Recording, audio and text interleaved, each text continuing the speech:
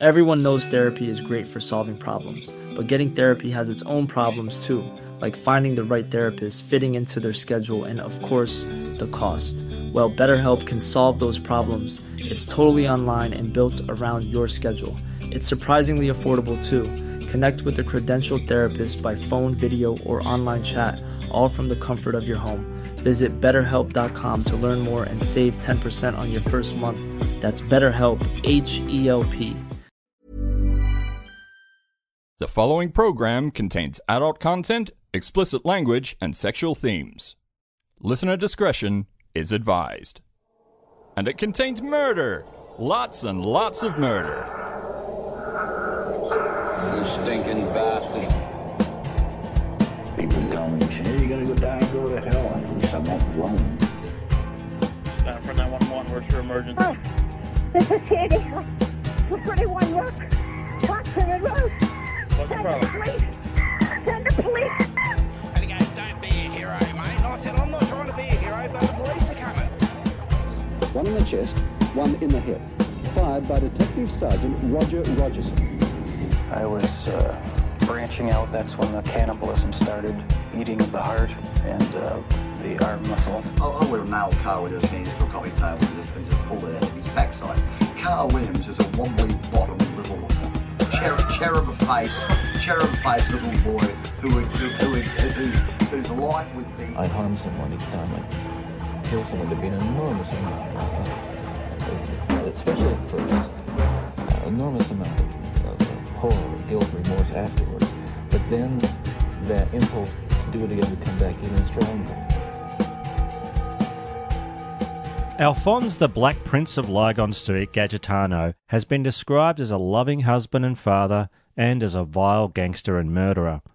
From the 1970s right through to the late 90s, the Black Prince ruled over Carlton, brutalising its residents with extortion, drug dealing and murder. Seemingly unstoppable, the Prince went too far and couldn't predict his best friend would turn on him.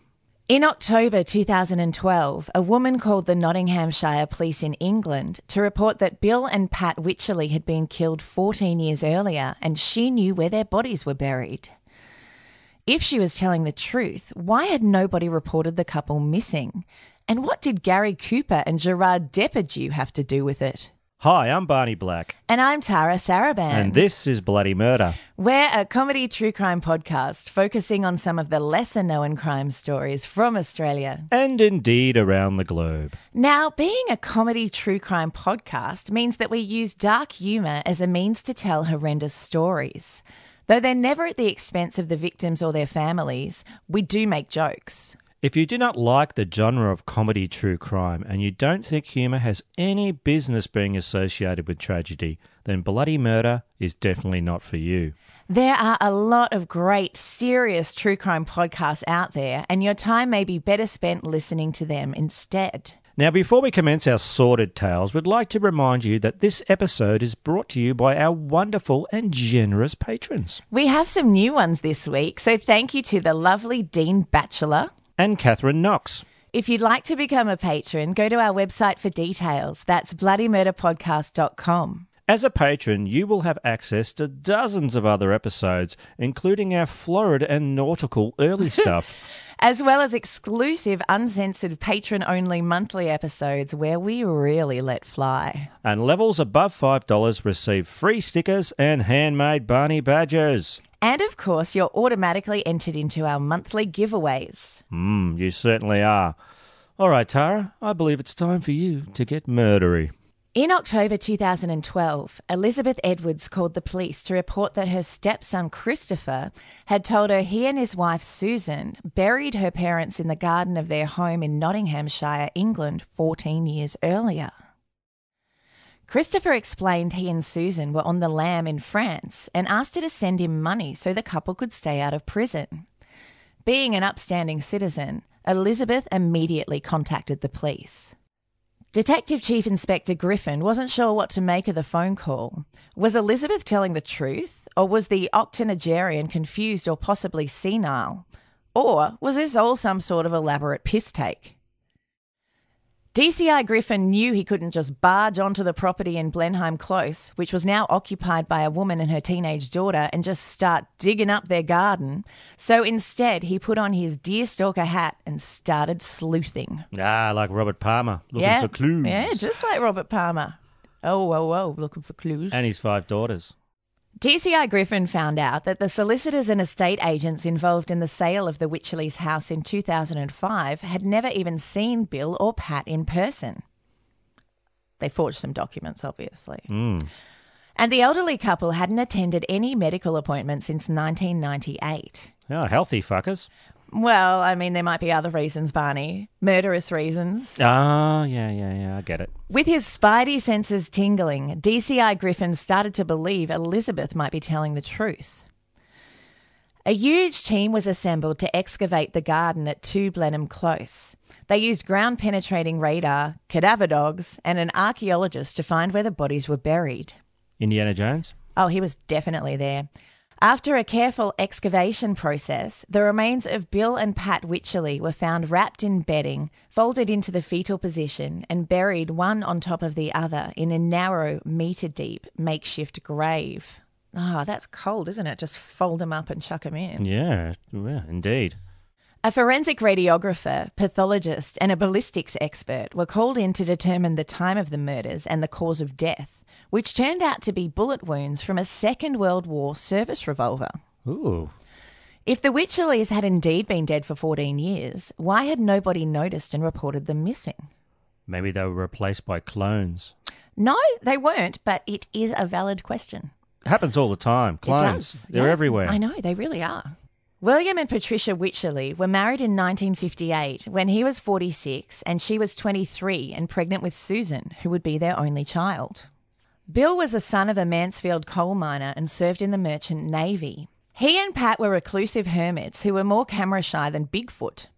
The police were only able to find 2 photos of Bill and they never found any photos of Pat. And it's not like they didn't try asking their friends or relatives. Well, they didn't actually have any friends, so that was a pretty quick process. The police were only able to find family members on Bill's side. So from a personal point of view, it's as though Pat had never existed or come from anywhere. The police got in touch with some of Bill's nieces who told them that they hardly knew their uncle and had never met their aunt. Bill and Pat's neighbours had seen them around 14 years earlier, but they never said more than hello, despite some of their neighbours' attempts to get to know them better.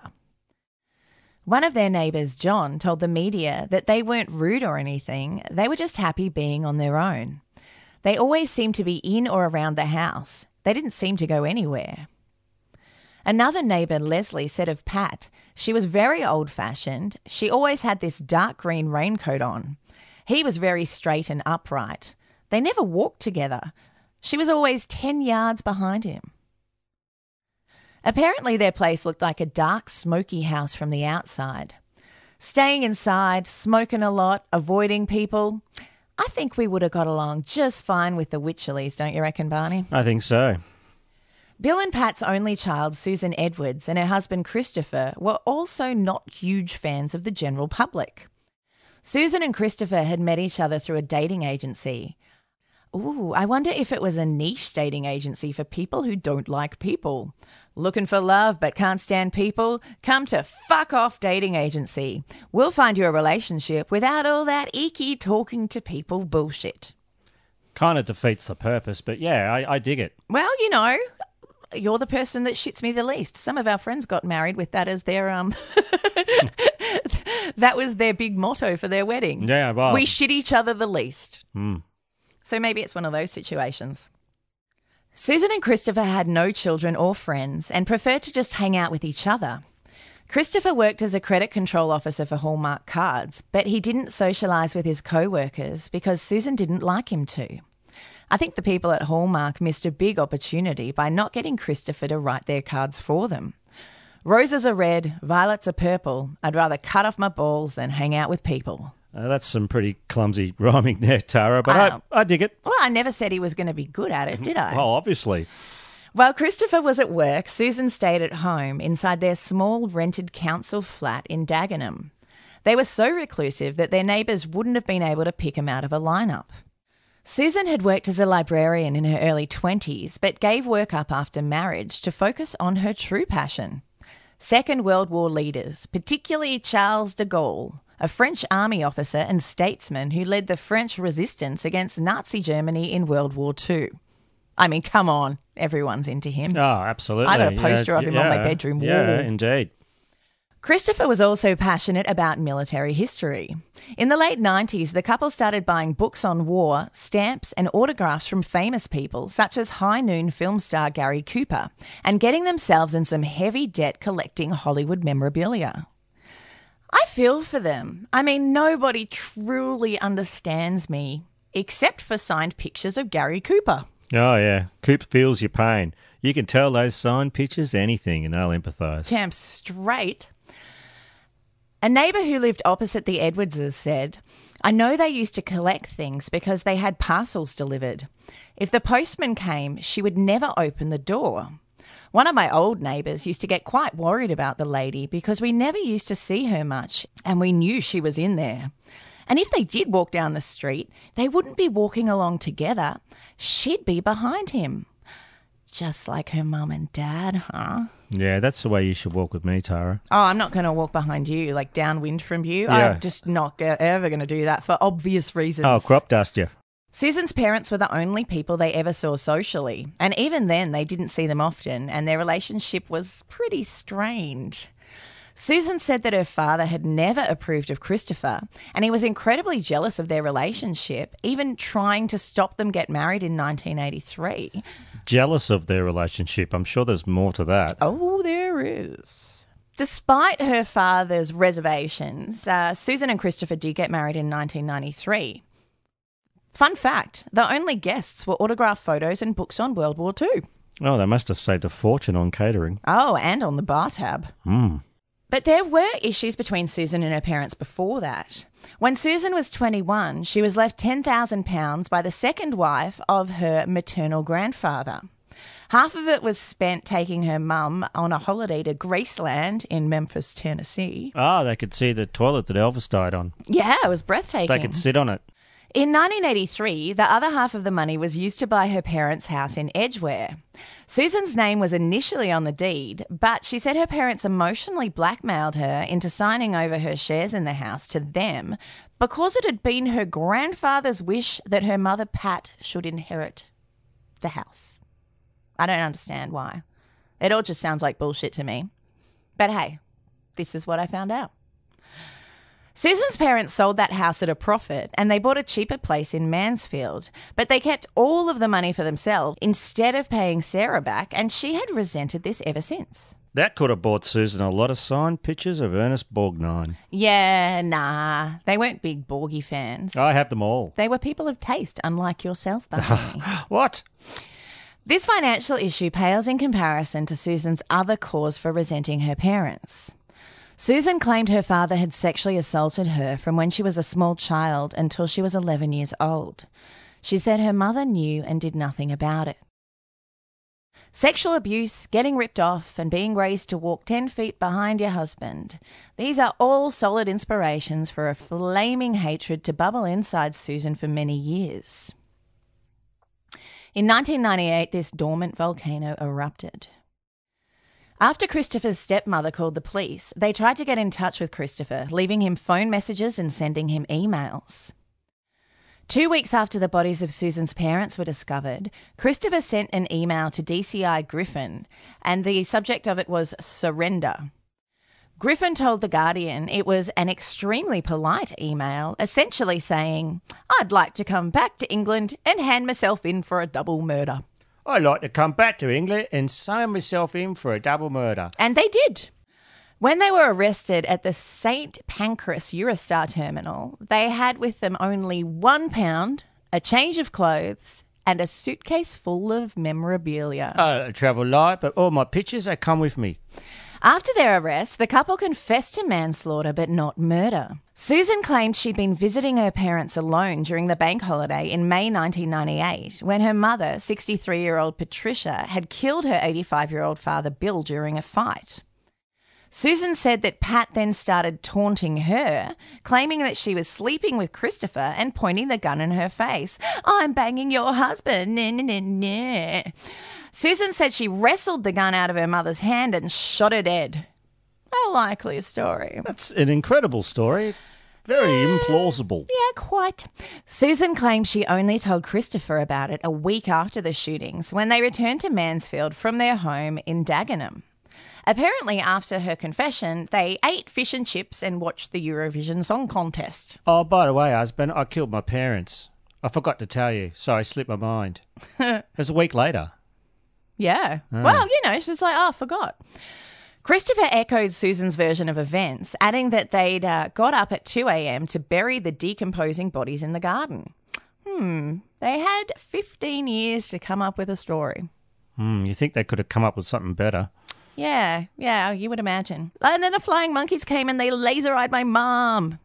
Yeah, that's sounds a bit more that's plausible, right. Maybe doesn't it? put a car chase in there, a few explosions. Just Michael Bay it up a bit. Oh, okay. My mum was outside washing the car seductively. Woo, in her little tiny shorty jorts. Oh, I love those. I'm wearing them now. I wish you were wearing them now. Those arseless chaps leave nothing to the imagination. Yeah, well. Neighbours had indeed seen Christopher up to his waist digging in the garden that weekend. He later said in court that he'd been digging a grave, but he hit a cable while he was digging the first hole, so he had to move further down the garden to dig a second hole, and so he couldn't actually dig it as long as he wanted to. So he was a bit annoyed about that, had to fold the bodies up and shit. Yeah, it's funny, you'd think that'd happen a lot when you're digging a grave. You'd hit a cable or a tree root or hit rock or something, and you have to move the grave somewhere else. But they never have that in movies, do they? They should. Be more realistic. I'm surprised they haven't had it in Mr. In Between yet. Yeah. That may be season 3. After the bodies were buried, they planted shrubs on top of the grave. Forensic analysis was able to put the Edwards' account of how the murders had occurred into some serious doubt. The Wycherleys had both been shot twice in the chest, and the idea of Susan and Pat, neither of whom had any experience with guns, accomplishing this was quite laughable, especially when Christopher mentioned in his police interviews that he used to be a member of a gun club and he was quite handy with a pistol. Damning. Very damning. Now, as soon as the banks opened on the Tuesday after the bank holiday, Susan went to her parents' building society. She opened a new account in the joint names of herself and her dead mum and closed 2 accounts held by her parents in their joint names. So she cleared out around £40,000 from their accounts. Yeah, and this is the day after the murder. Yes. Well, it was a bank holiday on the Monday, so on the Tuesday, she did this. Yeah, right. And then a few days later, she told her husband. Yeah, when they were eating fish and chips. She was like, that reminds me. Shot my mum. I forgot. Well, this is really nice haddock, this. Oh, by the way, I shot my parents. Susan and Christopher went to great lengths for well over a decade, weaving a tangled web of lies to ensure that their crime went undiscovered. Diabolical. Very. They told their neighbours that Pat and Bill had gone on a holiday. Forever. Oh, they've gone on a holiday in the ground. Yeah, it's just having a little rest under a dirt nap. They're having a bit of a lie down in the backyard. They're a bit dead. Susan replied to any mail her parents received, sometimes pretending to be her father and sometimes saying that she was writing on his behalf as his mind had gotten weak due to his advanced age. Her mum didn't receive mail because she pretty much didn't exist. Yeah, right. I'm not sure she ever existed. They cancelled any doctor's appointments or other meetings that her parents had and wrote letters to the doctors when reminders came for vaccinations, refusing them on grounds that were found to be believable. They can't come, they're fucking dead. Susan sent Christmas cards to relatives to fortify the lie that her parents were happily travelling around Ireland, where the air was good. I mean, that's a bit ironic, isn't it? They're underground, but they're somewhere where the air is good. In a 2011 Christmas card she sent to one of her cousins, Susan wrote of her dead father, "Oh, it's like he's having his second youth now, because when he does speak now, he speaks of travel and travelling. I cannot really keep up with where he is planning to settle. It is good to see them with such zest." Ah, splendid. Oh, Susan, you are full of it. Their relatives were completely taken in by their lies and none of them asked any questions. Susan and Christopher went to her parents' property every other weekend to collect their mail, work on their garden, and maintain upkeep on the house. For 14 years, they kept their murderous secret and spent over $175,000, which was payable to Pat and Bill in pensions, industrial injuries benefits, and winter fuel payments. But it wasn't enough to keep up with their obsession with World War II and celebrity memorabilia. They were completely addicted to it. They spent tens of thousands of pounds on celebrity photographs and letters, and the couple got more in debt despite taking Susan's folks for all they were worth. They bought signed photos of film star Gary Cooper, along with a bank form that Cooper used to authorise his stockbroker to sell some shares in a Mexican steel company. Oh, I remember that. I was thinking, don't sell, but he did. Yeah, I know. He was like, you know what, I like this Mexican steel. And then he was like, I don't know, I've gone cold on it. I'm not feeling it for Mexican steel anymore. There's a lot of money in Mexican steel. Well, there used to be. They also bought a blue and cream table card from a 1940s dance with Frank Sinatra's autograph on it. Right, so don't put your coffee cup on that table. No, Get up, don't put that there. That's our special Frankie autograph. Unable to keep up with their own spending habits, they obtained loans and credit cards in Pat's name, but their ridiculous spending continued. They were paying their creditors $700 a month at the same time as spending more than $7,000 on a single shipment of signed Gary Cooper memorabilia. Oh, that Gary Cooper memorabilia. That if you pull that thread, that's a deep dive.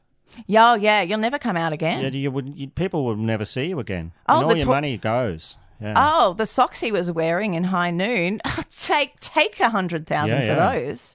The books the couple bought were big, expensive, glossy, illustrated hardback books on war, historic military costumes, and also box sets of Charles de Gaulle's memoirs. Low on cash but unable to live with knowing there were more Gary Cooper signatures out there that they just had to have, Susan and Christopher forged the necessary documents to sell the Wycherleys' property in 2005 and kept the £67,000 from the sale. Christopher was against the house being sold at first because it would mean losing control of the Wycherleys' burial site. But hey, priorities. In 2012, the Department for Work and Pensions sent William Wycherley a letter congratulating him on his forthcoming 100th birthday and asking for him to come in for an interview to assess his benefits and arrange a telegram from the Queen. Oh, fancy. This weirded the Edwardses out something fierce. Yeah, it's a bit hard to weekend at Bernie's then. Yeah, it's a bit late to be starting that now. Yeah, no, they're skeletal by now. No, I mean, that's just sort of gross, really. It's ridiculous. Also, Michael Bay, if you're listening, I mean, you could do something with that. Explode it. Susan and Christopher sensed the jig would soon be up. So Christopher stole $10,000 from Hallmark, his employer, and the couple ran away to Lille in France, which happened to be the birthplace of Charles de Gaulle. But they couldn't actually access the Wycherleys' accounts from overseas. Christopher couldn't find a job and their money ran out. But instead of selling off the memorabilia they'd bought with them, Christopher called his stepmother, Elizabeth Edwards, and asked for money and told her about the bodies. So, and then she called the cops. So this is how the circle completes itself. That would have been an interesting conversation. And also, I love how they just double down. I'm just going to steal $10,000 off my employer. And you may as well by that go to point. France. Why the hell not? Yeah. At the time of their arrest, the Edwardses owed £166,000 despite looting £286,000 from Susan's dead parents. During the Edwardses' murder trial, something very interesting was uncovered. Ooh. It turned out that Susan had catfished her husband Christopher by faking a 14-year correspondence with French actor Gerard Depardieu. Yep, that big, blonde, wise, guzzling, cliched French bastard. She'd told Christopher that she and Gerard were pen pals when she'd actually been writing the letters to herself. She went to great lengths to keep up this Gerard facade, even using a special stamp to make it look as if the envelopes had a French postmark. So yeah, that started in 1983. That's when she started doing the Gerard Depardieu catfish.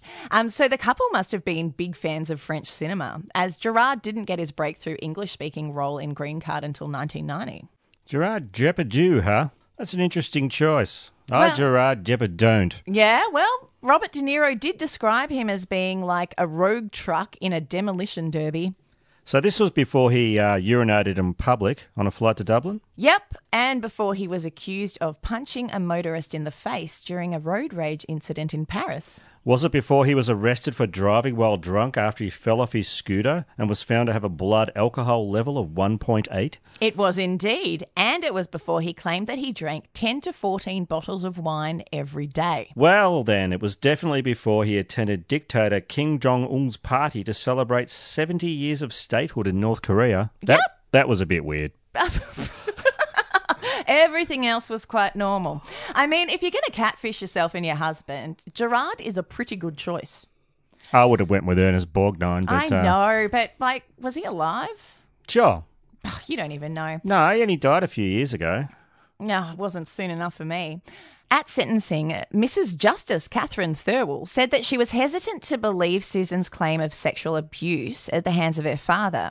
But she said, however, there is evidence wholly independent of the two of you that when you were married, William Wycherley was irrationally jealous. On reflection and balance, therefore, I accept that your father had sexually assaulted you when you were young. The abuse stopped when you were 11. You left home in your early 20s. That background may well explain why you hated him, which you did, and why you have no remorse about killing him. Judges are so judgy. Given that you left home in the early 1980s, some 15 years before the murders, I cannot accept that his conduct, wholly wrong as it was, explains your decision to kill him in 1998. Judges are a bit judgy, aren't they? They're so judgy. I guess that's their purpose, though. Well, yeah, it's sort of in the job title, isn't it? Yeah, but just they don't have to enjoy it so much. Justice Thirlwell considered the true motive for the murders was so that greedy Susan and Christopher could get their hands on her parents' money. She also believed that the murders were premeditated. And if that is true about her dad molesting her, I mean, yeah, that's incredibly vile and low. And, yeah, not into it. Mitigating circumstances maybe, but still murder. Yeah. No reason for it. Well, and the fact that all the stealing on top of it and the running and everything, it just didn't look good. No. Susan and Christopher Edwards were sentenced to 29 years each for the murders of Pat and Bill Wycherley, as well as obstructing the coroner and theft. Now, that sentence is particularly harsh for them, as they only like being around each other. DCI Griffin said it was clear that the couple were very much in love. Now, I'm guessing Susan probably does everything she can think of to get thrown in solitary confinement. She certainly doesn't want to hang out with people all day. No. She has no experience with it either. No. According to The Guardian, only 14 people went to the Wycherleys' funeral. Only 3 of them had ever met Pat. Among the mourners were Bill's nieces, Sue Bramley and her daughter, who lived at 2 Blenheim Close.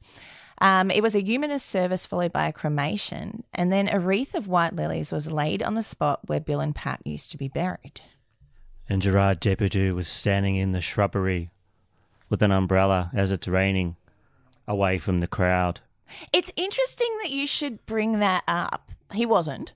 But I actually have an alternative theory on this. Okay, so what if Susan's friendship with Gerard Depardieu was real? He killed her parents, drank all their wine, and fucked off back to France, leaving her and Christopher behind to clean up his mess. Then, when they fled England, they went to France, which they did, to stay with Gerard Depardieu. To stay with Gerard Depardieu. But after a year with Gerard Depardieu, they decided they'd rather go to prison. Well, Tara... How's that for an alternative theory? Are you a detective? Because your theory is quite plausible. It is. I mean, there's absolutely no facts to back it up, but I can't help but wonder. Solid. What a crazy story. I wonder what happened to all those pictures of Gary Cooper. Yeah, well, the thing is that when they were arrested, they only had about, under 20 grand worth of memorabilia with them. Like, did they bury it somewhere in the hope they could find it later? Yeah, treasure. Did they just, overpay massively for what they got? You're going to tell me that you actually have a map. Oh, wow. That's where it's buried. But the thing is that we have to go to Gerard Depardieu's house. Oh, no. Is it in his basement? Yeah. I bet he wheezes in his basement quite openly as well. Well, we'll just take a couple of bottles of wine. I'm sure I could talk my way in there. Distract him with plenty of wine. Maybe encourage him to go for a scooter ride. I'm not sure. We could work something out. By the way, Gerard Depardieu, you know, he's a French folk hero, really. He's quite well loved. He's an icon. By lots of people, including French people. Not the woman who accused him of rape last year. Well, but, he was cleared on that charge. I'm not trying to stick up for him. It's a cracking tale, though. Thank you. It was just one of the most bizarre things I've ever heard, actually. So, well, obviously it's Tara bait, isn't it? Especially once we get to the Gerard Depardieu catfishing. I mean, I'm going to go past that. So, what time is it, Barney? It's True Crime Nerd Time. Hooray! True Crime Nerd Time. True Crime Nerd Time. True Crime Nerd Time. I love True Crime. True Crime Nerd Time is an opportunity for you, our listeners, to give us your recommendations for anything true crime related.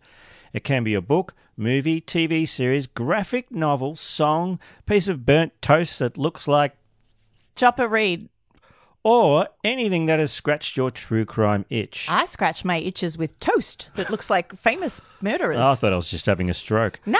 You can record your voice, just do it on your phone, we'll play it, or write it, and we'll read it out. And we have one here from Tracy Stewart, and she comes from Wallingford in CT, Connecticut. Hey, Tracy. Connecticut or cunt? Cunt's not a state, is it? No. I mean, if it was going to be a state, it would be in Australia, really, wouldn't it? Well, we'll see you in the CT. Yeah. Hey, if you can find it first. And she writes, Dear Barney, I've got a True Crime Nerd Time for you. A 3-part Scottish TV series called In Plain Sight. This is not a documentary, but is based on a true story and features a right bastard, Peter Manuel. Oh, I covered that right bastard in one of our chunky yet funky early episodes. I would believe it was number 20. That's right, known as the Beast of Birkenshaw. It starts with Detective William Munsey, played by the lovely and talented Douglas Henshall, getting an anonymous creepy note hand-delivered to his home, and he knows that Manuel wrote it. Munsey's the one that put Manuel away a few years ago, and now his sentence is up. Manuel wants to make him pay for it. Considering Munsey has a wife and young daughters, he's a bit concerned. Yeah, you would be, because he was really violent and rapey and just all the bad things. When crimes start occurring, Munsey can't manage to convince anyone he's not just obsessing over Manuel. Oh, that old chestnut. Until a young woman comes in to report an incident that I don't want to say anything about because you have to experience the mindfuckery for yourself. Oh, yeah. I don't want second-hand mindfuckery. I want first person. Oh, yeah. Just lay it on the... Have at it. Give me the mindfuckery. Yeah, whoa, I'm doing it now. Ooh, what? What the? No. The trial. Holy crap, the trial. And it just gets worse from there. Culminating in one of the most senseless and horrific and heartbreaking murders I have ever heard of, even after listening to hundreds of episodes of Bloody Murder. It's intense, horrifying, and really, really good. Well, I mean, that's pretty enticing. That's a pretty good recommendation right there. Wow, Tracy. Yeah, you're speaking our language. That was awesome. If you want to submit a True Crime Nerd Time, visit our website, bloodymurderpodcast.com, for instructions on how to do that. So that's pretty easy. You just make it about 250 words. Yeah. Yeah, and make it good, like that one. Yeah, Woo. and, we're running out of these, so, yeah, send them in. We'd love to get your cracking. Voices, too. Well, we want you to contribute. That. I know. I thought more people would be into that, but maybe they know better than we do. They make better life choices? Is that what you're trying to say? Sorry? They make better life choices? Well, quite possibly. Yeah. Than us? I mean, they couldn't really make worse ones, could they? Ryan Reynolds here from Mint Mobile. With the price of just about everything going up during inflation, we thought we'd bring our prices down. So to help us, we brought in a reverse auctioneer, which is apparently a thing. Mint Mobile Unlimited Premium Wireless. How to get 30, 30, bit to get 30, bit to get 20, 20, 20, bit to get 20, 20, bit to get 15, 15, 15, 15, just $15 a month? Sold! Give it a try at mintmobile.com/switch. $45 up front for 3 months plus taxes and fees. Promo rate for new customers for limited time. Unlimited more than 40 gigabytes per month. Slows full terms at mintmobile.com. All right, Barney. I believe it's time for you to get murdery. Well, this story is entitled The Black Prince of Lygon Street. Oh, it sounds as though you're about to read us the poem. Well, this is another one of those pieces of the puzzle of the Melbourne underworld that falls into place. Yep. Been wanting to do this guy for a while. Ooh, sexy. No, not in that way. Well, you'll need a Ouija board, won't you? I will. Alphonse Gadgetano was born March 24th, 1957 at the Queen Victoria Hospital in Melbourne to Mother Maria and Father Dominic Gadgetano. This was their first child, and Alphonse's travel agent middle-class parents popped a silver spoon in his mouth and spoilt the kid rotten. Later, the Gadgetanos would have a daughter, but Alphonse was the golden child. Problem was, Alphonse was a bit broken, Tara. Now, here's a nature versus nurture argument for you. The Gadgetanos had no criminality in their family. In fact, they were considered hard-working and were respected in their community, and Alphonse experienced no poverty or abuse in his childhood. But the little black prince was prone to violence from an early age. Do you think that was because his parents coddled him for being magnificent enough to be born with a penis? Yeah, well, that didn't work for me. But I'm the last of 5 boys, so I think they were over it by then. There were too many dicks on the dance floor by then, Barney. Oh, yeah. Alphonse's bad attitude was obvious when he started at a Catholic primary school in Melbourne's eastern suburbs. Dominic and Maria were called in numerous times by the school when Alphonse got into strife for, amongst other things, punching on in the playground, bullying kids, and just not turning up for class. Alphonse was not golden. In fact, he was a bit shit. His parents pulled their hair out trying to fix little Alphonse, but Alphonse couldn't be fixed. He was a bad boy who liked to do bad things. Much like yourself, Barney. Oh, yeah, I'm so bad. Woohoo! By the time he reached high school, he was out of control. Alphonse first attended, and I use the word attended very loosely, the posh De La Salle School, and then the equally posh Marcellin College. Alphonse didn't have friends as such. He had henchmen and became obsessed with gangster movies, especially Scarface and The Godfather. Snore. I'm Alphonse Gadgetino. You fuck with me, you fucking with the best. Yeah, that's how he talked. Yeah. In fact, he used to put on quote. He used to put on a bit of an Italian accent too. Oh, right. Oh, nice. That's the spirit. Pretty much every day at Marcellin College, there would be an announcement over the loudspeaker. Alphonse Gadgetano, report to the headmaster's office. Once he drove a car to school and left it parked in one of the teachers' parking spots. Oh, teachers don't get paid enough to put up with this shit. Ah, yeah. That got him suspended, Tara. People who knew him in his high school days said as soon as you met him, you didn't like him. Wow, okay. Well, that's definitely goes toward building a picture of him, doesn't it? It does. But you would never tell Alphonse because he would beat the shit out of you. Yeah, that's probably why they didn't like him. Now, Alphonse had no real role model from the criminal world to act as his mentor, so he mimicked what he saw in movies and the rest he just made up. He had all the opportunities in life to become whatever he wanted to be, but in the end he became a gangster thug turd because that's what he wanted to be. When Alphonse was 16 years old, he started hanging out with criminal types, including the notorious Mark Chopper Reed. In fact, it was Uncle Chop Chop who gave him his first gun. Oh, thanks for that, Chopper. Chopper said on the TV show Tough Nuts, he wanted to be a gangster, you know, and I was the first bloke to give him a sawn-off shotgun. When I was 19 and he was 16. It was a beautiful sawn-off shotgun my old man gave to me, and I gave it to Alphonse when I got a handgun. Oh, hand-me-down weaponry. Ah, it's a beautiful story, isn't it? Yeah, but quite hauntingly, poetically told. Armed with his first gun from Chopper, Alphonse Gadgetano started shaking down shopkeepers in Carlton and threatening the general public. Anyone who looked at Alphonse the wrong way was in for a pounding. Oh, sexy. It was about this time Alphonse developed a pathological hatred for police. According to Mick Gatto in his aptly titled book, I, Mick Gatto, Alphonse's loathing of cops began after he got into a fight at a club in Footscray called Bunnies. According to Gatto, it was a bloodbath. All the bouncers were attacked and someone drove a car through the front door. Oh, God. Aussie as, mate. The police called Alphonse and took him back to the station and punched the living shit out of him. Alphonse told Mick Gatto he was sitting with his hands on a desk when a policeman smashed them with a typewriter. A few days later, Alphonse looked like the Elephant Man with a swollen head.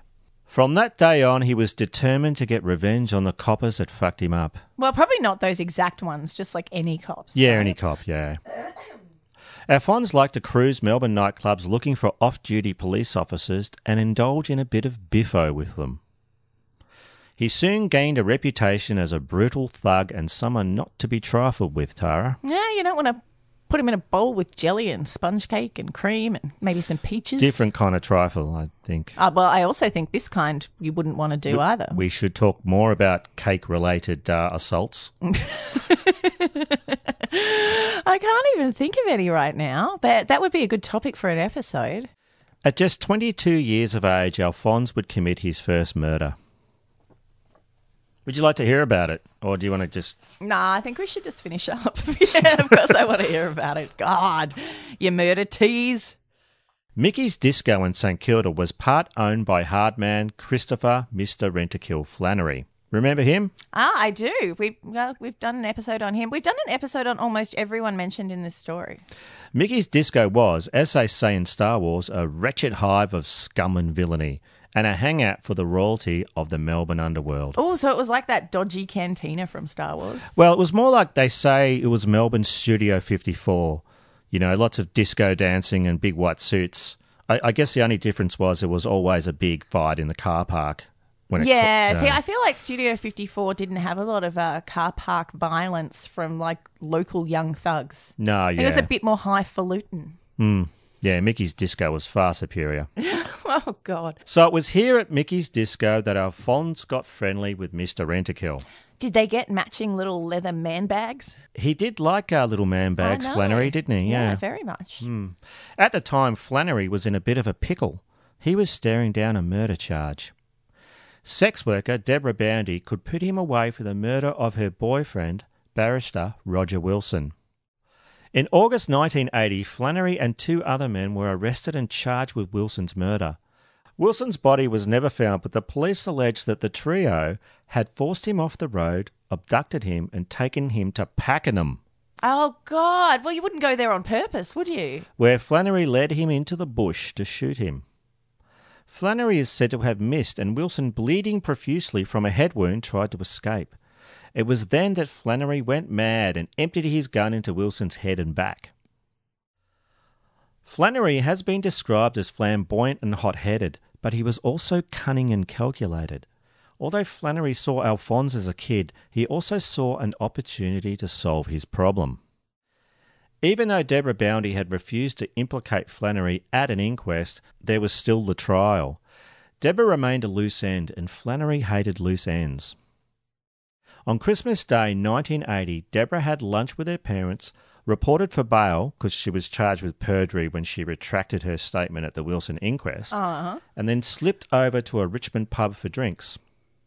I believe it was the Royal Oak. Oh. Someone she knew lured her from the Royal Oak Hotel in Richmond and then tricked her into writing a letter to her parents saying she was running away. She wasn't. No. The word is Alphonse Gadgetano was behind it, charming her with a promise of heroin and then giving her a hot shot. Deborah Boundy was just 19. Oh, wow. Alphonse now had a reputation, not only as a thug and expert street fighter, but as a murderer. Now known as the Black Prince of Lygon Street, Alphonse cemented his place in the criminal fraternity with the establishment of a gang calling themselves the Carlton Crew. This bunch of Italian gangsters, or gangsters with Italian heritage, included Graham the Munster Kinnenberg, Mario Condello, and Dominic Mick Gatto. They were affiliated with the Irish drug lords the Morans, who included Jason and Mark Moran and their father Lewis. All but one of these men would die from drug-related gunfire. Yeah, they were really into killing each other back then. They really were. Oh, yeah, loved it. Alphonse got his wish and moved into the big league and the illegal casino trade. Alphonse also recruited dozens of meatheads, mainly of Italian origin, who installed jukeboxes and vending machines in local bars and nightclubs, even if they didn't want them. Oh. Yeah, like under the threat of violence. Yeah, right, this is going there or you die. Yeah. The Carlton Crew then reinvested their profits in drug trafficking. Now, Tara, Chopper Read had been a friend of Alphonse's, but the two men had a bit of a spat. after Chopper had unknowingly punched up a man who was a friend of the Black Prince. Oh, well, you can't always know whose friend you're getting in biffo with, can you? Yeah, that's right. Especially when you're punching cunts every other day. If you're just going out there punching cunts all the time, I mean, it's just sort of figures that you'll accidentally punch the wrong cunt. It's just the law of punching cunts averages. Yeah, you got to watch out for it if you're going to be in the biz, because you're going to get the biz. Alphonse had a reputation to uphold, and he had to come back at Chopper hard. Ew.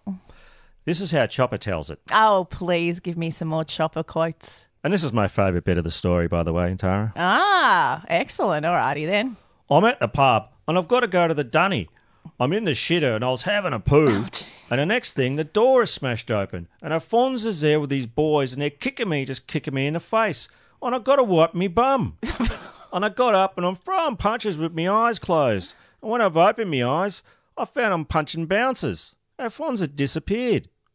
He knew that one day that would come back and bite him on the arse. You can't beat someone like me. See, if I want to get revenge on someone, I will watch and I will wait. Revenge is a dish best eaten cold, and I'll eat it freezing cold. And eat it freezing cold he did, Tara. Oh, I don't doubt it. Chopper goes on to say, I got a hold of some gelignite and some handguns, and I started shooting up a few places that Alphonse was involved with. I ran around to his club with the gelignite, and he pushed his way out of the toilet window and landed on the roof of his Mercedes and hurt his back. Everything comes back to the toilet with these guys.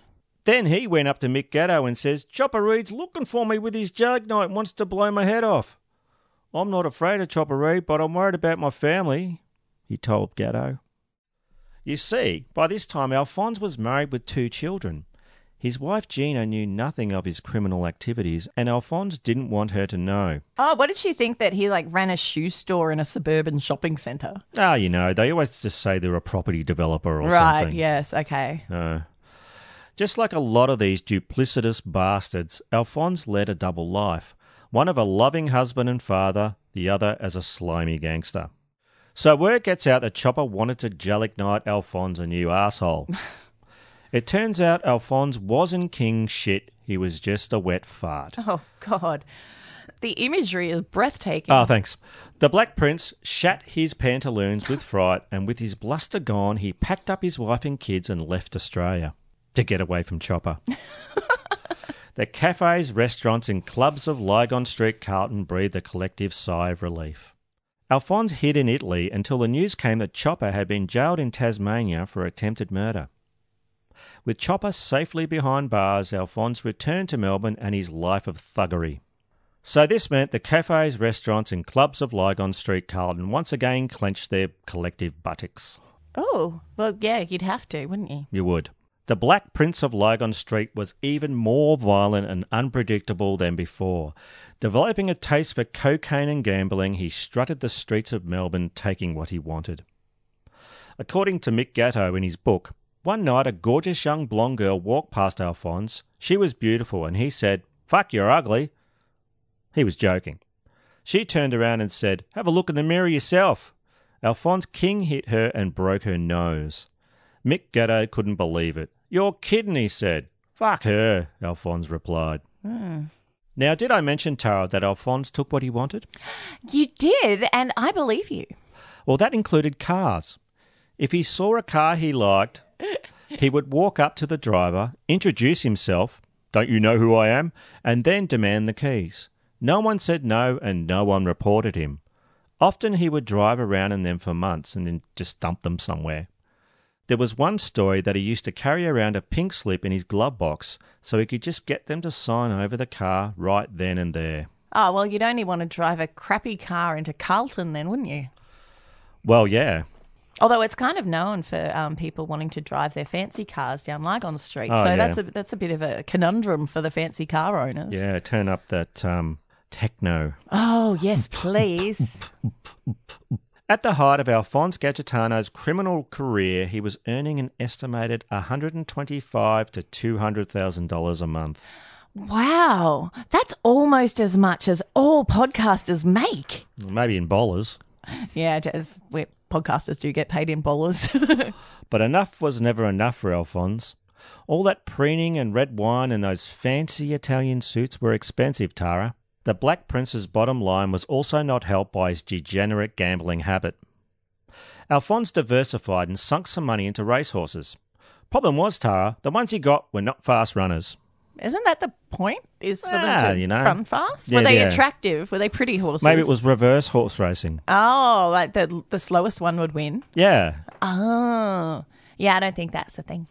He then started a company called Superstar Promotions and signed up as many boxers as he could. Well, like the dogs? No. Because I would go to see a show. The punching ones. Oh, all right. Including a young lad, a super lightweight by the name of Lester Ellis. Lester Ellis did quite well. That was until Alphonse put all of his money behind an IBF super lightweight title between his champion Ellis and an older boxer, Barry Michael, on July 12, 1985. When I say older, he was 30. Yeah, well, so that's in boxing years. Yeah. It's like dog years. After 15 nail-biting rounds, Ellis went down to Michael.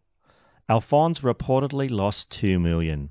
Oh, he's not going to be happy about that. He's going to have a big tanty. He's going to get all shouty crackers on it. Shouty crackers. I stole that from Hugh Grant. Wow. That's how he described having a tantrum. Oh, he has a tantrum. He gets all shouty crackers. I'm going shouty crackers on this. Yeah, he turned a few tables over and... Yeah. 20 months later, Barry Michael went to Lazar's nightclub in King Street, Melbourne, with his then-wife and friend Simon. Alphonse just happened to be there with some of his henchmen. So it's about 18 months later or so. Okay, yeah. Everything was civil for a spell, with Alphonse buying Michael some champagne. Ah, champagne for my real friends. Real pain for my sham friends. That's what's going to happen, I think. Well, I guess it wasn't... Well, why did he buy him champagne? Now I'm confused, Barney. You might just have to keep going. Barry Michael wrote in his soon-to-be-published book, "At that stage, I thought everything was sweet. My then-wife Sandy and mate Simon was sitting away from where Alphonse and I were discussing business. I stood up to shake hands with him, but I hadn't even got to my feet before I heard Sandy screaming, 'Those dogs have knocked Simon out!' I turned around to see Simon being carried out by bouncers after being king-hit by one of Gadgetano's goons. Suddenly, I'm surrounded, and I still clearly remember thinking, I'm dead here. Everyone knew they carried guns. I turned to Gadgetano and said, 'You dog, you've set me up.' That's when he grabbed me by the lapels of my suit and sunk his teeth into my cheek. He actually had a history of biting boxers, having bitten the tip of a nose clean off a man I knew about 10 years earlier. It's a really weird hobby to have.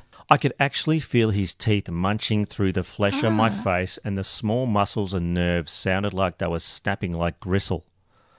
He pinned me on the couch and I never got off there. All I could do was gouge his eyes to get him off me, and if I hadn't succeeded, I have no doubt he would have bitten off half my face. He's fucking feral, isn't he? My thumb actually drew a little bit of blood from his eye socket. Oh, you'd have to, though. Michael went on to write, I had been in some wars, but the ferocity of the attack was something I never experienced before. Then I heard someone yell out, "Where's that thing? Where's that thing?" I knew that was code for a gun. My face was bleeding from bite marks, my back had been bitten as well, and my head had knuckle duster marks on it. Then one of his goons grabbed one of those big glass ashtrays and smashed my nose with it, completely breaking it apart. Semi-conscious, Barry Michael was dragged out of the bar and taken to the emergency department of St. Vincent's Hospital. News of the fight got out quickly, Tara, with Alphonse giving his version to newspapers, saying it was a fair fight and that he had won.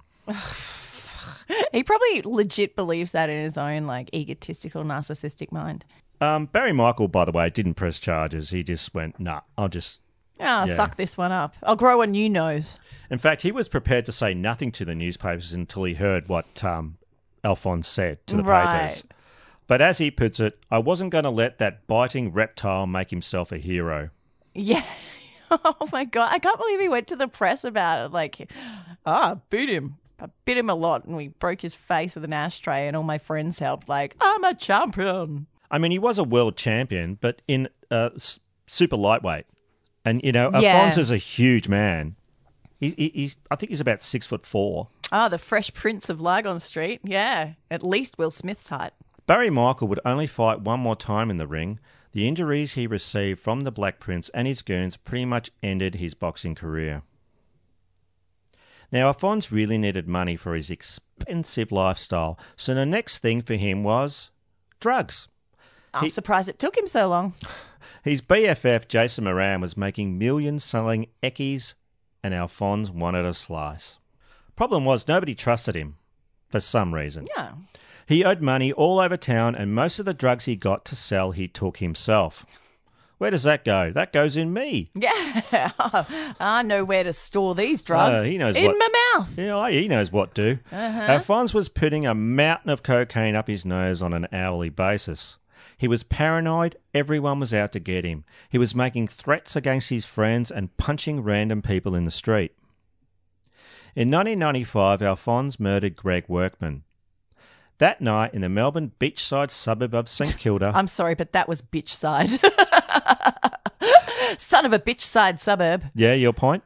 Oh, okay, you did it on purpose? Yeah. Really? Yeah, bitchside suburb. Okay, go as you were.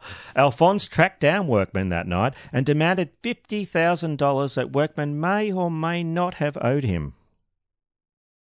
Now, Greg Workman had form as an armed robber and amphetamine cook. When Workman told him to get fucked and started to walk away, Alphonse shot him 6 times in the back. 2 women witnessed the murder from a nearby balcony. They were sisters. Not nuns. They were related. They were 2 women that were related. Yeah, They had the same parents. I remember this from another time that you've mentioned him, I think. The Black Prince was arrested, but the case fell apart when the witnesses retracted their statements and fled overseas, apparently paid off and threatened by Alphonse. Yeah, sounds about right. It appeared that Alphonse was more slippery than an electric eel in a bucket of grandma butter. Oh, that's the slipperiest thing you can get. Pretty hard to hold on to. Oh, you just couldn't even if you tried real hard. Even if you had gloves on. But, Tara, and it's a big but, in an Italian suit sipping a cheeky Cab Sav, Alphonse's days were numbered. Later that year, in December 1995, Alphonse and his mate Jason Moran walked into the sports bar, a nightclub in Melbourne's seedy King Street district. Here they sat upon the patrons in the club with billiard cues and metal bars. It was basically a shakedown, protection money. Yeah. Yeah. Alphonse in particular went nuts. Cops were called. Jason Moran wisely scarpered. When police arrived, the Black Prince was still punching on and was dragged off by the cops kicking and screaming. Wonder if they'll typewriter his hands again. Alphonse and Jason Moran were both charged with serious assault. There was a shit ton of CCTV footage of the brawl, and some of the victims were prepared to testify. 4 people had to be hospitalised. Injuries included a fractured nose, cuts, bruises, a fractured jaw, and permanent eye damage. Alphonse was granted bail, got a 9 p.m. curfew, and got ordered to seek psychiatric treatment. Alphonse was in the shit, Tara. Well, it's kind of about time, really, isn't it? Well, that was vicious. He's a vicious guy. Well, he was caught red-handed, literally. Well, yeah, they were covered in blood by that point. Yeah. Not just his red right hand, but also his red left hand. Oh, yeah, and probably his shoes as well. His shirt, his face. He probably bit some people. You know him. Yeah, he likes to bite people. The word on the streets was that Alphonse was going to plead guilty.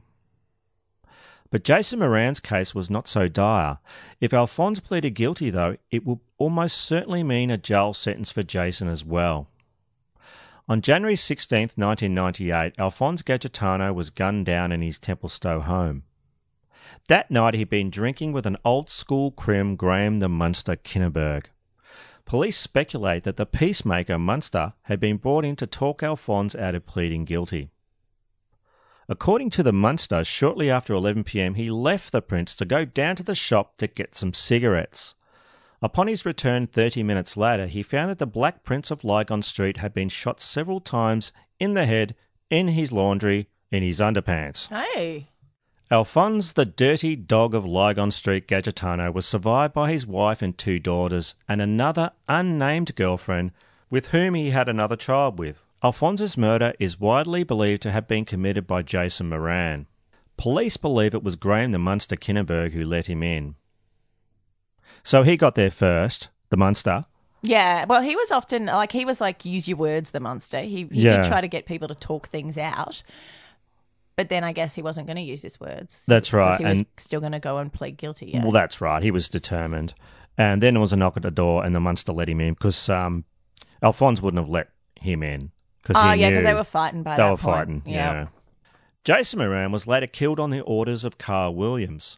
Jason and his bodyguard, Pascal Barbaro, were gunned down on June 21st, 2003, in front of dozens of witnesses at the Cross Keys Reserve in Essendon, where they had been watching Moran's young children play football. Yeah, there were little kids everywhere that day. Yeah, broad daylight. Yeah. It was in the morning. The audacity.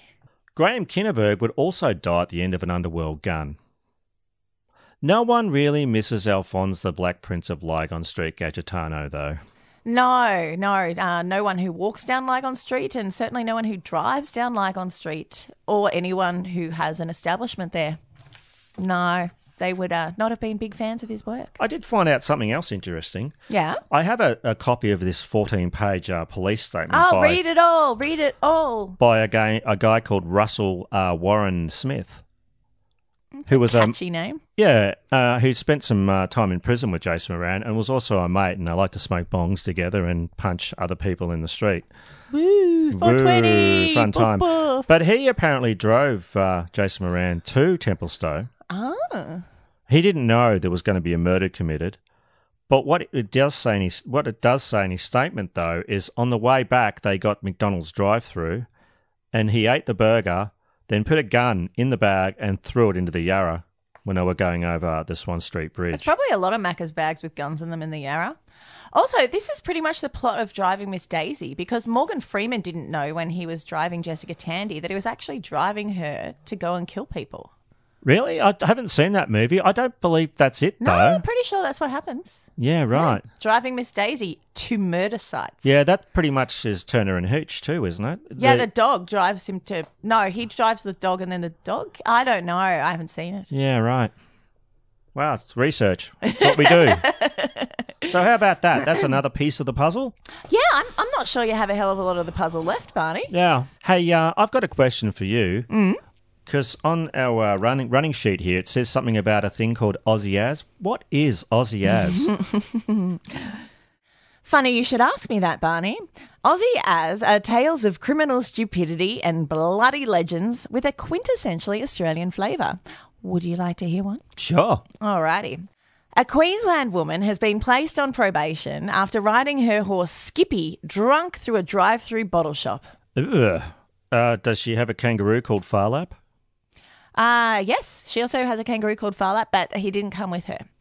51-year-old Miss Maguire, let's call her Magsy, was more than 4 times over the legal limit when she was refused service at the Logan City Tavern bottle shop. Magsy had been drinking wine at her place in Kingston when a bit of a catastrophe took place. Oh, what happened? Well, she found out she was almost out of wine.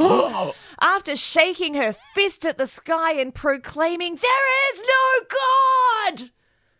Magsy rode a bike to Marsden, where she swapped out her velocipede for a pony and rode it into Logan. Now, it sounds like she's travelling a really long way on an epic journey, right? Like she's a parched Mad Max traipsing through the desert searching for fuel. But I looked this up and it's only 2.2 kilometres or 1.4 miles, which is really not that far. It's not that far. She's still an Australian hero, though. Oh, well, I mean, I don't doubt that. The Logan Tavern staff told authorities that Magsy rocked up to the bottle shop, swigging from a plastic bottle of wine, reeking of alcohol and struggling to stay on her horse.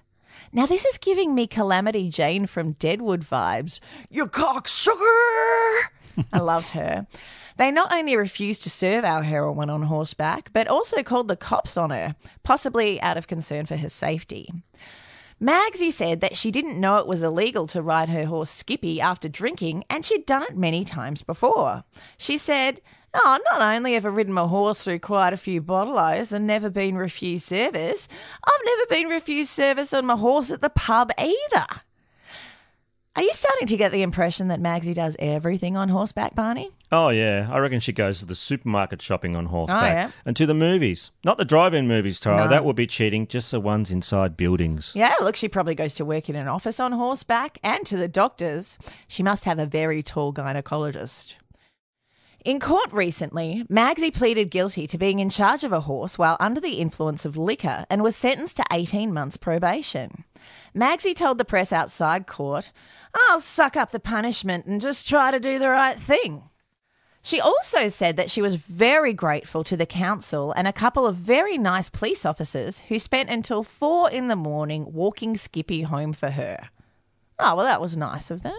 That's lovely. Yeah. That had a good ending. I like that. Yeah, happier than most. So the horse was the horse drunk? No, Kangaroo? the horse was tripping balls. It was very into LSD. Acid, yeah. Horses love acid. Oh, my God. They just love it. They Yeah. love it. They walk around, they see all these like people being ridden by horses and pretty colours and shit. It gets them off. Hey, wouldn't it be funny if it was one of the Black Prince's horses? Oh. That'd be a nice tie-in. Yeah. Let's just say it was. Yeah, and Gerard Depardieu gave it to her. Yeah, that works. Oh, we are the Weavers. So this brings us to the end of the episode. But before we go, we'd like to thank some people who took the time to write us some good reviews. So thank you to Melissa Karak from the United States of America. And Steph Page from Australia. And also Sarah CB. She said these guys are the tits and then put an eggplant emoji. And so I was able to explain to Barney that eggplant means penis. Because he didn't know that. So he's been looking at his kids' phone messages just thinking that they're really into vegetables. It looks like an eggplant. What do you put down for eggplant? A picture of a penis? Well, you do if you're me. So thanks for all those lovely reviews, guys. And we'd also like to thank our Facebook moderating team. Oh, yeah, they do such good work. They really do. We'd also like to send our love to Mike Campo. He's, thank you for the kind words, Mike. Oh, yeah, he's on it. You're on it. Yeah, hey. Mike knows what to do. He does. Now, we are incredibly grateful for the support we receive from our patrons. To try to show them how much we love them, we're holding monthly patron giveaways. Last month, we gave away a Bloody Murder Keep Kicking Against the Pricks Weekender bag. And the lucky winner was Christina Finn. Congratulations, Christina. Enjoy that. Put stuff in it. Yeah, you can put whatever you want in it. Maybe not a head. No, not Gwyneth Paltrow's head. Oh, no, definitely put Gwyneth Paltrow's head in it. But Yeah. put it in plastic first so that the bag doesn't get dirty. Yeah. This month, we're giving away a Bloody Murder Hey Baby t-shirt. Oh, yeah, it's a brand new design that Barney's just done. It's all like 70s font and it's awesome. Yeah, it's sexy. It's bloody sexy. So thanks for listening and thanks to our patrons. If you would like to support us, visit our website, or if you just want to buy us a drink, that's my thirsty voice, there's a PayPal donate button there too. Oh, and who's buying the drinks this week, Barney? Well, we've got Melissa Spears. She writes, "Hi guys, have a few drinks on me. Have loved the show from episode 1. Love backing an Aussie show, especially a Melbourne Hey. show. From a fellow cunt, keep kicking against the pricks, babes." Oh, thanks, Melissa. We also have a donation from Salil Rigney, so thank you for that too. Now, because it's December, and for some weird reason, Barney and I, both of our jobs, really want us to work a shit ton until Christmas. So this is probably going to be the last wide-release episode of Bloody Murder for the year. However, we're hoping to squeeze out a Patreon episode before Christmas if we can. We have big plans for next year. Big, exciting plans. Oh, yes. So, yeah, if we don't get to talk to you before then, we'd love to wish all of our listeners a very happy and safe Christmas and New Year. And, yeah, don't let your family drive you crazy, all right? Yeah. Just take some time out. Happy holidays, everyone. Yeah, and hopefully Enjoy you get yourself. a break and you get to just chill for a bit, you know? Not have all that stress. And hopefully you can avoid hearing the little drummer boy, because that song sucks. Alrighty, so thank you so much for listening and for supporting us this year. Thank you for It's been a big 2019. one. Yeah. And 2020, here we come. Oh, we're going to come at you hard. I've been Barney Black. And I've been Tara Saraban. And this is Bloody Murder. Please don't forget to review us on iTunes. And, of course, rate and subscribe. It really helps us. Particularly the subscribing. You can follow us through our Facebook page or join our Facebook group. At Twitter, we're at Bloody Murder Pod. And on Instagram, we're bloody_murder_podcast. Check out our website, bloodymurderpodcast.com, for news, galleries, more episodes, and merchandise, including that lovely new Hey Baby t-shirt. Thanks for sticking around, and we'll be back next year. Goodbye and adios. And keep kicking against the pricks.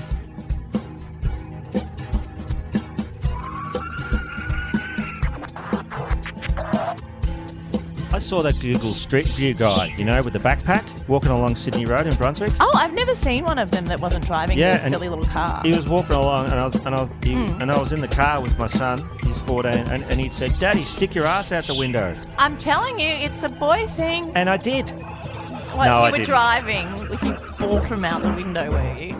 Yeah. Or did you just get your son to draw a bum on your forehead and you stuck your head out the window? Oh, come You could on. do that. Oh, come you on. Could do that. That's hardly fair. Mo's pretty good at art. He could have Oh. drawn a realistic bum on your forehead. Shut one eye and use your real eye. Really? The brown eye. I know your eyes are blue. Well, they're green. But you could put in a brown contact. I mean, it takes some planning. Good. So instead, he put on his deerstalker hat and started sleuthing. Ah, like Robert Palmer. Looking Yeah, for clues. yeah, just like Robert Palmer. Oh, whoa, whoa, look at the clues. And his 5 daughters. Oh, Mr. Palmer and his 5 daughters, huh? I don't know what that means. So Yes, you do. No, It's a no. euphemism for wanking. No? Yeah? And if anyone knows anything about wanking, it's probably you guys. Oh, come on. Oh, come on. That's what you say to Mr. Palmer and his 5 daughters. Oh, no, it's got worse. It has. Like, what did you think was going to happen? Was it going to get better? Look, just let me have a quiet shank in the corner, all right? Oh, no. Come on. Not while I'm telling you a murder story. That's just wrong. Yeah. Well, you should be ashamed of yourself to even think of it. Oh, they could see the toilet that Elvis died on. Yeah, it was breathtaking. They could sit on it. They could, but what if it was a magic toilet and if you sit on it, you also die? You get to eat fried chicken, though.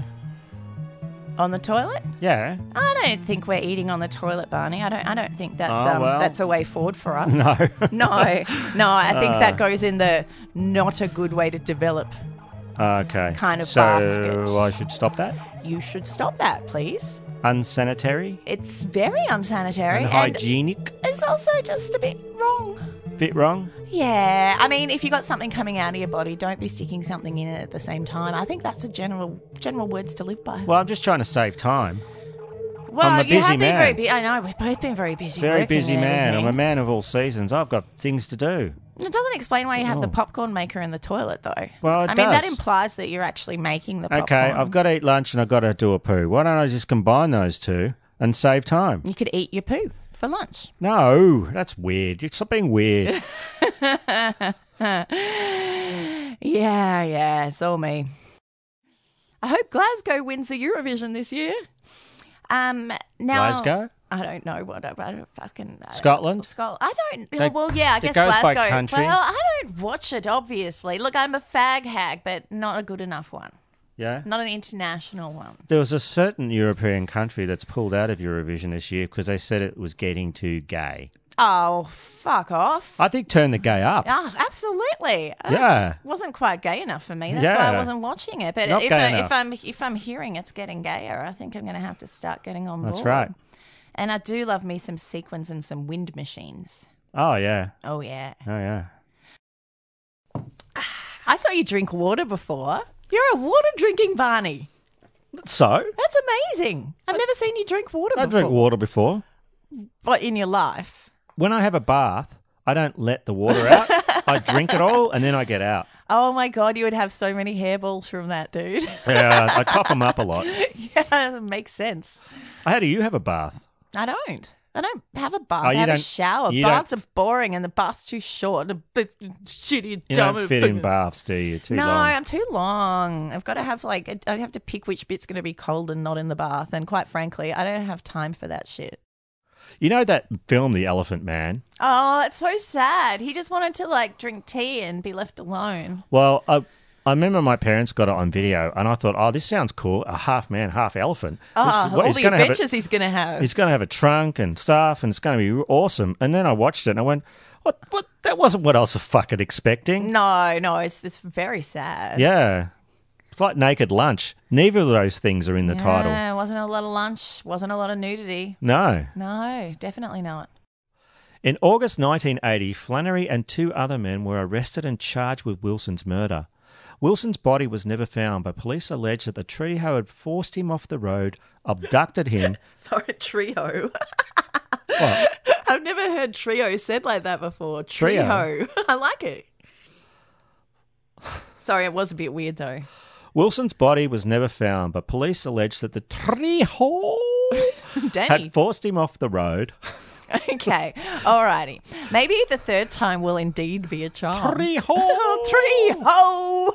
You tree-ho! Wilson's body was never found, but police alleged that the tree... Oh, sorry, I should have just let you go with your first tree-ho. It's like a tree that has lots of friends with benefits.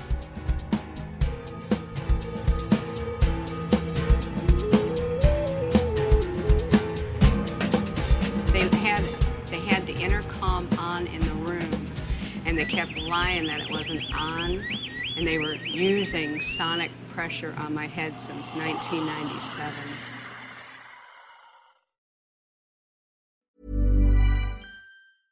Even when we're on a budget, we still deserve nice things.